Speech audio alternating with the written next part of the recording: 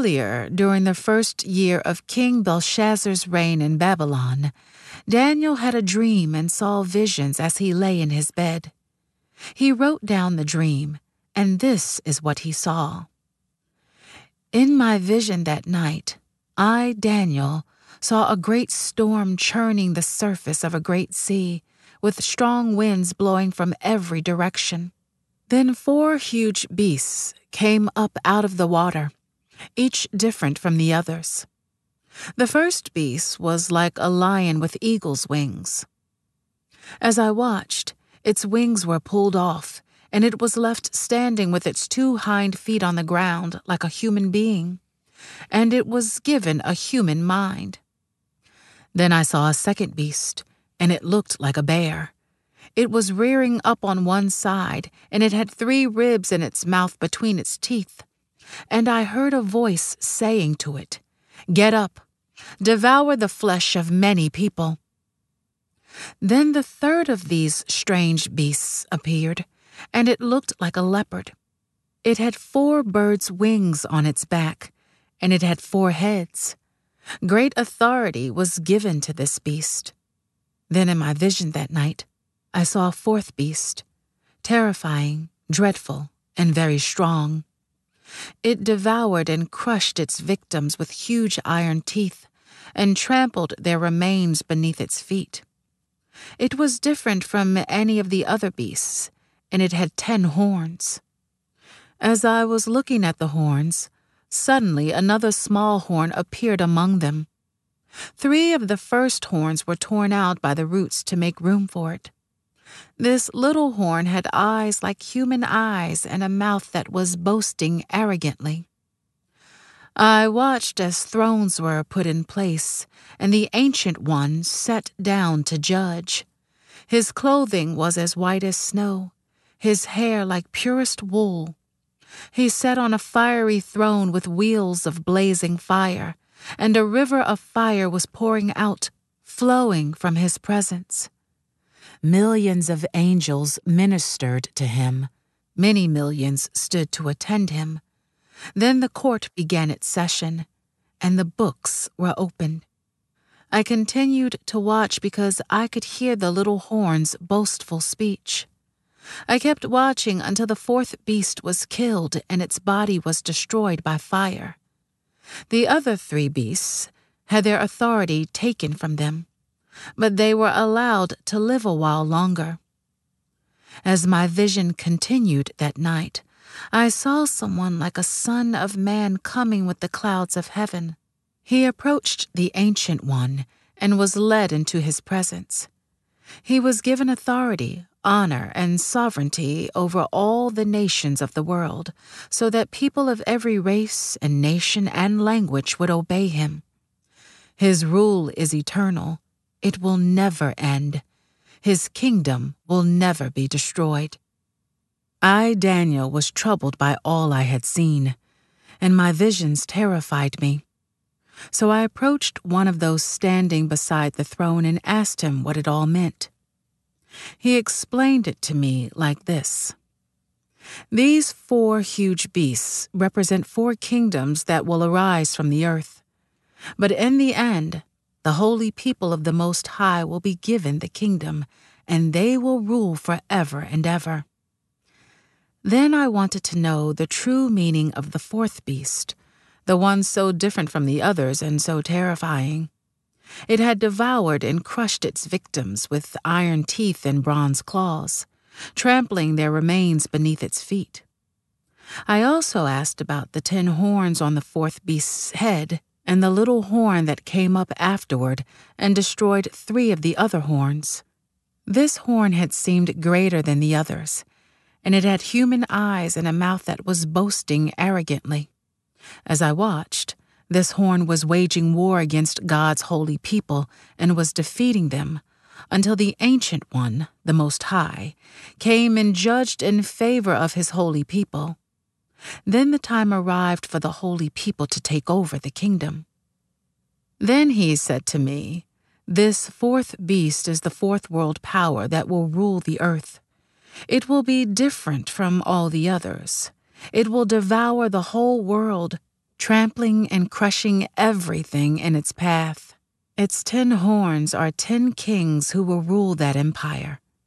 Then another king will arise, different from the other 10, who will subdue 3 of them. He will defy the Most High and oppress the holy people of the Most High. He will try to change their sacred festivals and laws, and they will be placed under his control for a time, times, and half a time. But then the court will pass judgment, and all his power will be taken away and completely destroyed. Then the sovereignty, power, and greatness of all the kingdoms under heaven will be given to the holy people of the Most High. His kingdom will last forever, and all rulers will serve and obey him. That was the end of the vision.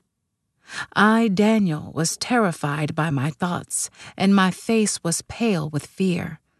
But I kept these things to myself.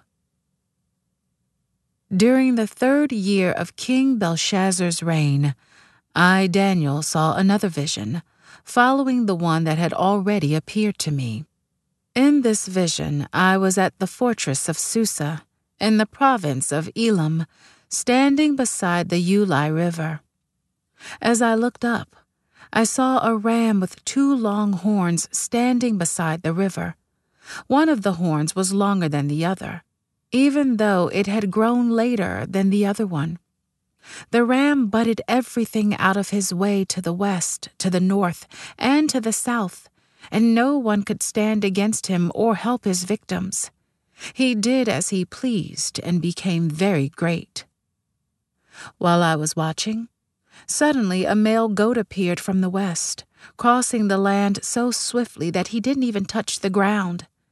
This goat, which had one very large horn between its eyes, headed toward the 2-horned ram that I had seen standing beside the river, rushing at him in a rage.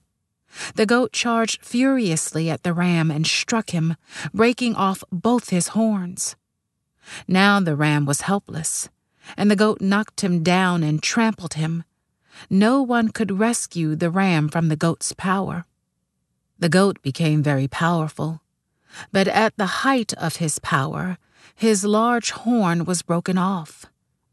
In the large horn's place grew 4 prominent horns, pointing in the 4 directions of the earth. Then from one of the prominent horns came a small horn, whose power grew very great. It extended toward the south and the east, and toward the glorious land of Israel. Its power reached to the heavens, where it attacked the heavenly army, throwing some of the heavenly beings and some of the stars to the ground and trampling them. It even challenged the commander of heaven's army by canceling the daily sacrifices offered to him and by destroying his temple. The army of heaven was restrained from responding to this rebellion, so the daily sacrifice was halted and truth was overthrown. The horn succeeded in everything it did. Then I heard 2 holy ones talking to each other. One of them asked, "How long will the events of this vision last? How long will the rebellion that causes desecration stop the daily sacrifices? How long will the temple and heaven's army be trampled on?" The other replied, "It will take 2,300 evenings and mornings. Then the temple will be made right again." As I, Daniel, was trying to understand the meaning of this vision, someone who looked like a man stood in front of me, and I heard a human voice calling out from the Ulai River, "Gabriel, tell this man the meaning of his vision." As Gabriel approached the place where I was standing, I became so terrified that I fell with my face to the ground. "Son of man," he said, "you must understand that the events you have seen in your vision relate to the time of the end." While he was speaking, I fainted and lay there with my face to the ground, but Gabriel roused me with a touch and helped me to my feet. Then he said, "I am here to tell you what will happen later in the time of wrath. What you have seen pertains to the very end of time. The two-horned ram represents the kings of Media and Persia. The shaggy male goat represents the king of Greece, and the large horn between his eyes represents the first king of the Greek Empire. The four prominent horns that replaced the one large horn show that the Greek Empire will break into four kingdoms, but none as great as the first. At the end of their rule, when their sin is at its height, a fierce king, a master of intrigue, will rise to power. He will become very strong, but not by his own power. He will cause a shocking amount of destruction and succeed in everything he does. He will destroy powerful leaders and devastate the holy people. He will be a master of deception and will become arrogant. He will destroy many without warning.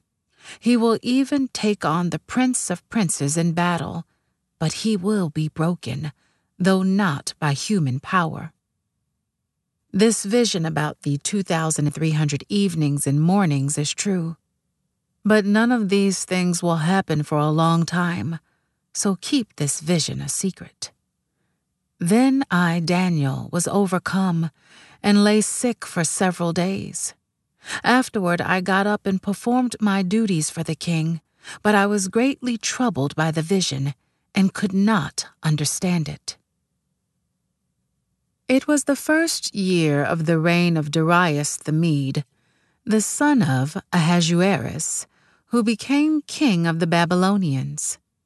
During the first year of his reign, I, Daniel, learned from reading the word of the Lord, as revealed to Jeremiah the prophet, that Jerusalem must lie desolate for 70 years. So I turned to the Lord God and pleaded with him in prayer and fasting. I also wore rough burlap and sprinkled myself with ashes.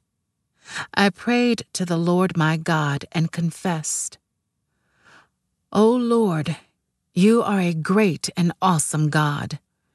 You always fulfill your covenant and keep your promises of unfailing love to those who love you and obey your commands. But we have sinned and done wrong. We have rebelled against you and scorned your commands and regulations. We have refused to listen to your servants, the prophets, who spoke on your authority to our kings and princes and ancestors, and to all the people of the land. Lord, you are in the right, but as you see, our faces are covered with shame. This is true of all of us, including the people of Judah and Jerusalem and all Israel, scattered near and far, wherever you have driven us because of our disloyalty to you. O Lord, we and our kings, princes, and ancestors are covered with shame because we have sinned against you. But the Lord our God is merciful and forgiving, even though we have rebelled against him. We have not obeyed the Lord our God, for we have not followed the instructions he gave us through his servants, the prophets. All Israel has disobeyed your instruction and turned away, refusing to listen to your voice. So now the solemn curses and judgments written in the law of Moses, the servant of God, have been poured down on us because of our sin. You have kept your word and done to us and our rulers exactly as you warned. Never has there been such a disaster as happened in Jerusalem. Every curse written against us in the law of Moses has come true. Yet we have refused to seek mercy from the Lord our God by turning from our sins and recognizing his truth. Therefore, the Lord has brought upon us the disaster he prepared. The Lord our God was right to do all of these things, for we did not obey him.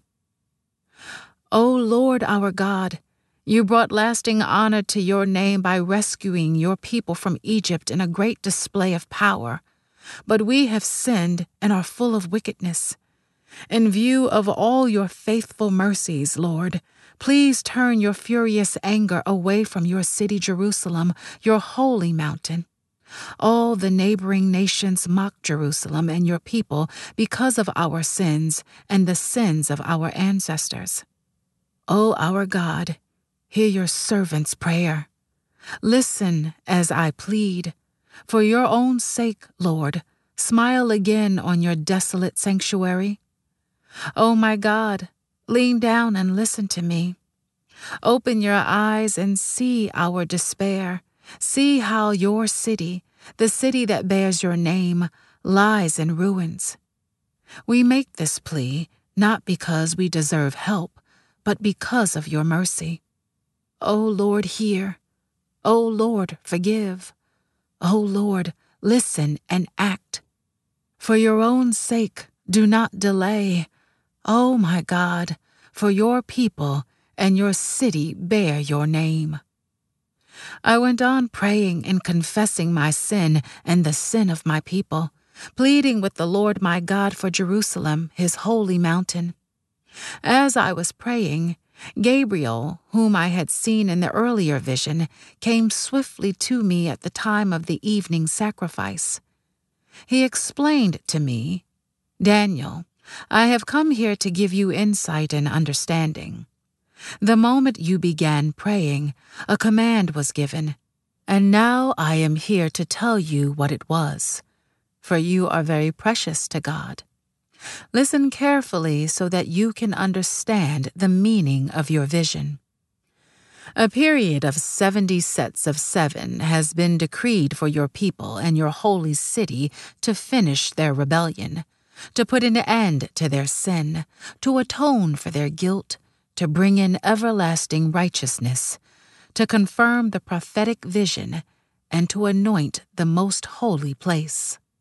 Now listen and understand. 7 sets of 7 plus 62 sets of 7 will pass from the time the command is given to rebuild Jerusalem until a ruler, the Anointed One, comes. Jerusalem will be rebuilt with streets and strong defenses, despite the perilous times. After this period of 62 sets of 7, the Anointed One will be killed, appearing to have accomplished nothing, and a ruler will arise whose armies will destroy the city and the temple. The end will come with a flood, and war and its miseries are decreed from that time to the very end. The ruler will make a treaty with the people for a period of 1 set of 7, but after half this time, he will put an end to the sacrifices and offerings, and as a climax to all his terrible deeds, he will set up a sacrilegious object that causes desecration, until the fate decreed for this defiler is finally poured out on him.